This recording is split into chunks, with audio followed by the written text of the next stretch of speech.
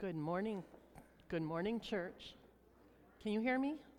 My son gets to control my microphone. How awesome is that? So, Mindy, you got it? Okay. So, first of all, how did I end up here? Well, isn't it all in what we hear in life? So in November, Dr. Tobin Wilson asked me if I would be willing to talk, as Advent was going to be the study on fierce women that led to the birth of Jesus, and they didn't want only men talking about it. Not what he said, but what I heard was, I'm going to be part of a group. I'm going to be one of many. So imagine the thoughts going through my head when I found out I was going to be the only one speaking today. I wanted to yell, forget it, find somebody else. I'm a get-it-done person. I can raise excitement, but I am not somebody who has studied the Bible to be able to stand in front and talk about it Sunday morning. And then God's timing. So by this time, I'd read through Ruth several times. I connected with the ordinary people going through hard times and finding joy, not for doing spectacular deeds, but by being loyal to an extraordinary God. And I realized, even though Ruth's story is 4 chapters long, I get to talk about a woman with quiet, steady, fierce loyalty, and I get to be more Veggie Tales than either Tim or Tobin got to be. So first, I want to thank Mindy, who's helping me with this. And if we can start with a moment of prayer. Dear Lord, please be with me. Please be with all of us as we hear the story of your amazing loyalty. In your Son's name, amen. So here's how it's going to go, because I don't want to do this all by myself. I'm going to talk, Mindy's going to play. If you see words up on the screen, you all are helping me read them. Okay? We got it? So we're going to start out with Mindy starting us out with a moment of music, because the start of the Ruth story is a pretty bleak beginning.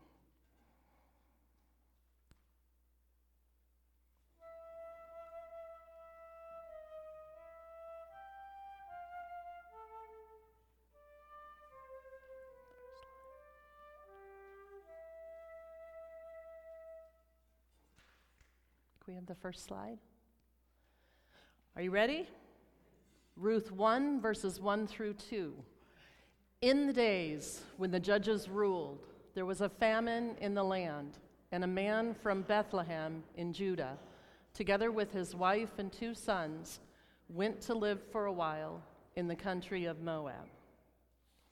So the book of Ruth starts with finding God's chosen people living in the promised land, but because they did not listen to God, they were disobedient, and there was a famine.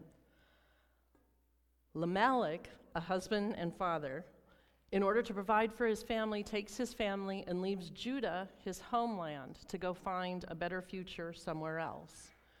When I looked it up, I found that Judah is on this side of the Dead Sea, and Moab is on this side, and according to MapQuest, they're about 100 miles apart. So imagine walking 100 miles from your homeland into not only a different land, but an enemy land to be able to find food. By the 3rd verse in the 1st chapter, things get even worse. Elimelech, the husband and father, dies. Naomi, the wife and the mother, is left with Moab and her 2 sons. Then her sons marry Moabite women. And then 10 years later, both the sons die.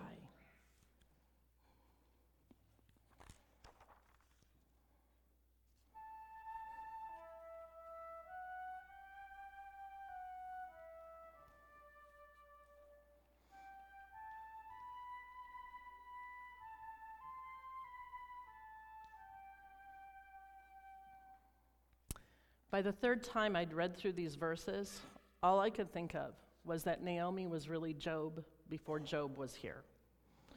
You're in enemy lands, you're a woman, you have no rights, and your protectors are now dead.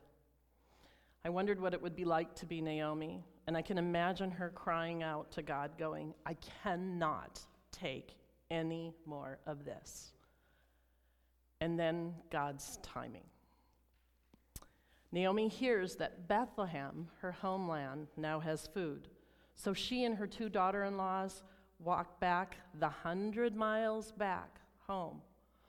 Not long into that walk, Naomi, who obviously loved these 2 younger women, saw through her own pain and realized what may happen when she took these foreign women back to her own home. Maybe they wouldn't be welcome.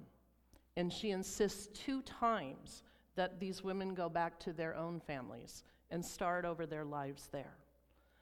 One daughter-in-law agrees. The other daughter-in-law, Ruth, who appears to be just as stubborn as Naomi, does not. And Ruth gives us one of the most beautiful phrases of loyalty. Second slide. Everybody? Ruth 1:16. Where you go, I will go, and where you stay, I will stay. Your people will be my people, and your God, my God.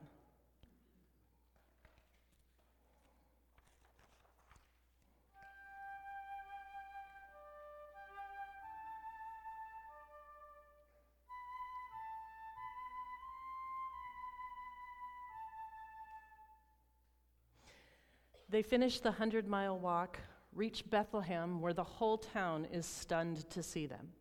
We don't know where they stay. Were they left to fend for themselves? If they were they alone because Naomi brought back Ruth, who's a foreigner?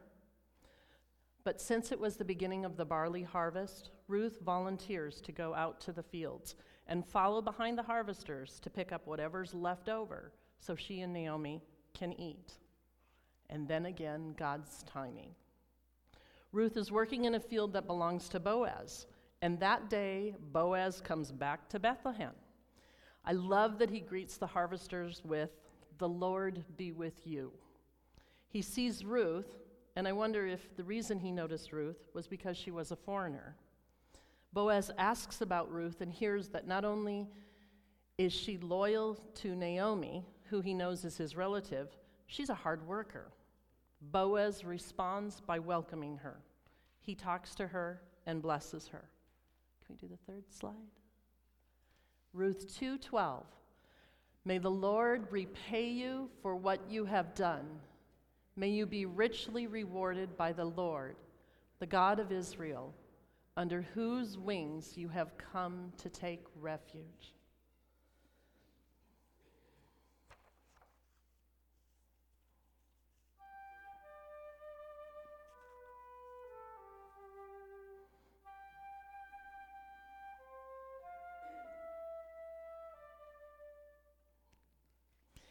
At mealtime, Boaz invites Ruth to eat with him and then takes the time to set up protectors around her. Ruth continues to work through that day and goes home to tell Naomi that she's worked in the fields, and it was Boaz's fields. Naomi responds to Boaz, "The Lord bless him," and explains he's a kinsman redeemer. So when I was talking to Tobin about this, he explained the whole kinsman redeemer concept, which is absolutely fascinating, and a whole nother sermon he or Alfredo are going to do. By that time, and then time goes by, Ruth continues to live with Naomi. She continues to work in Boaz's field until the end of the barley and the wheat harvests. And then Naomi comes up with a plan where Ruth would have a home and be provided for. She tells Ruth to go sleep at Boaz's feet after the night of celebration and requests that he provide Ruth with protection as a kinsman redeemer.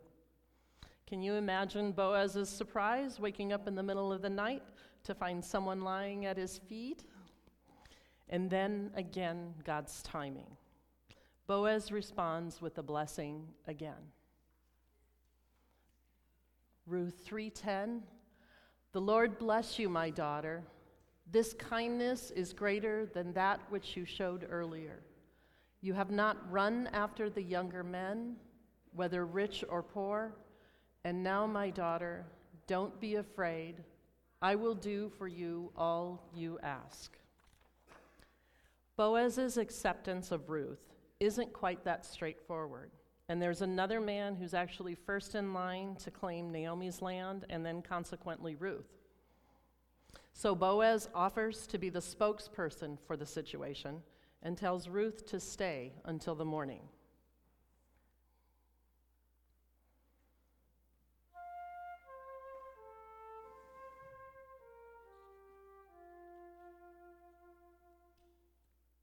In the morning, Boaz gathers the men necessary to discuss the situation, and through God's loyalty, Boaz becomes Ruth's kinsman redeemer instead of another man. The last slide. Ruth 4:13 and 17. So Boaz took Ruth, and she became his wife. And the Lord enabled her to conceive, and she gave birth to a son, and they named him Obed.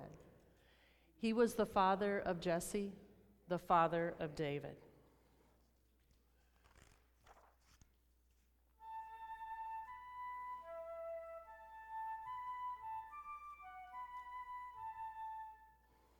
So what does all of this have to do with Advent, the season of hope and expectation?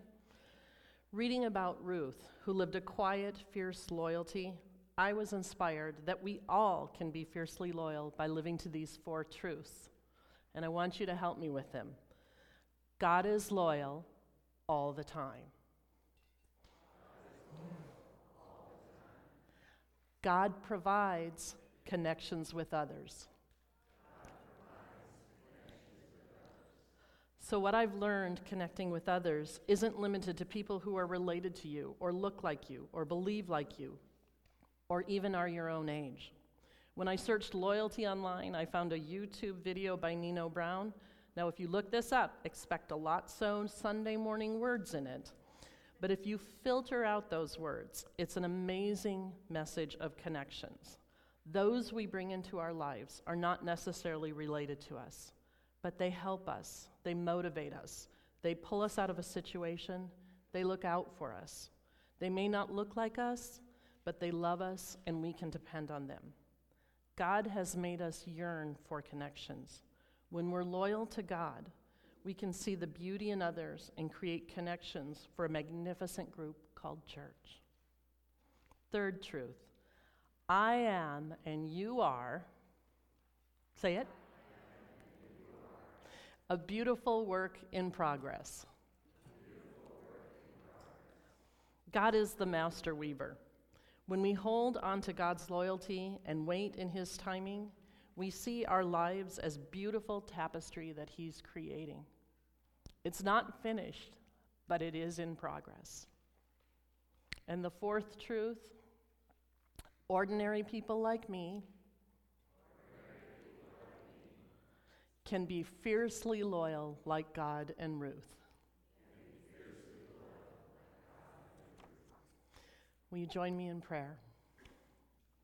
Dear Lord, most of us won't be Moses or David or Paul, and because of that, we can feel unimpressive, like a spectator watching a star-studded cast.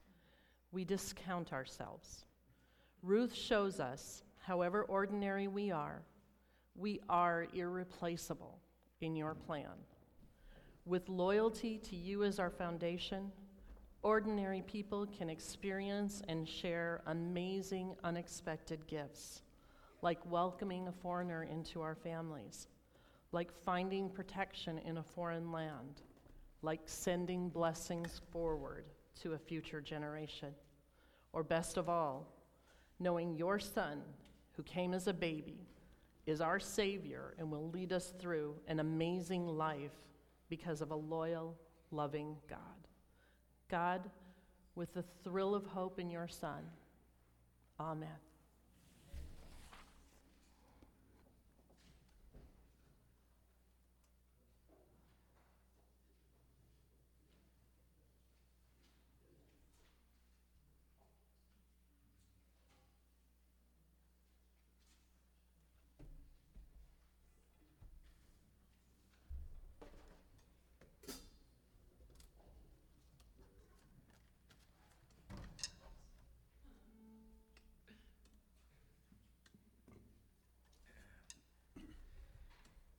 Chris is out there, that would be lovely. Calling Chris. Well, Joetta, thank you. I don't think we were expecting it to be that short. But you got, yes. But we love it. We love it. Thank you. Well, please stand with us as we sing Joy to the World.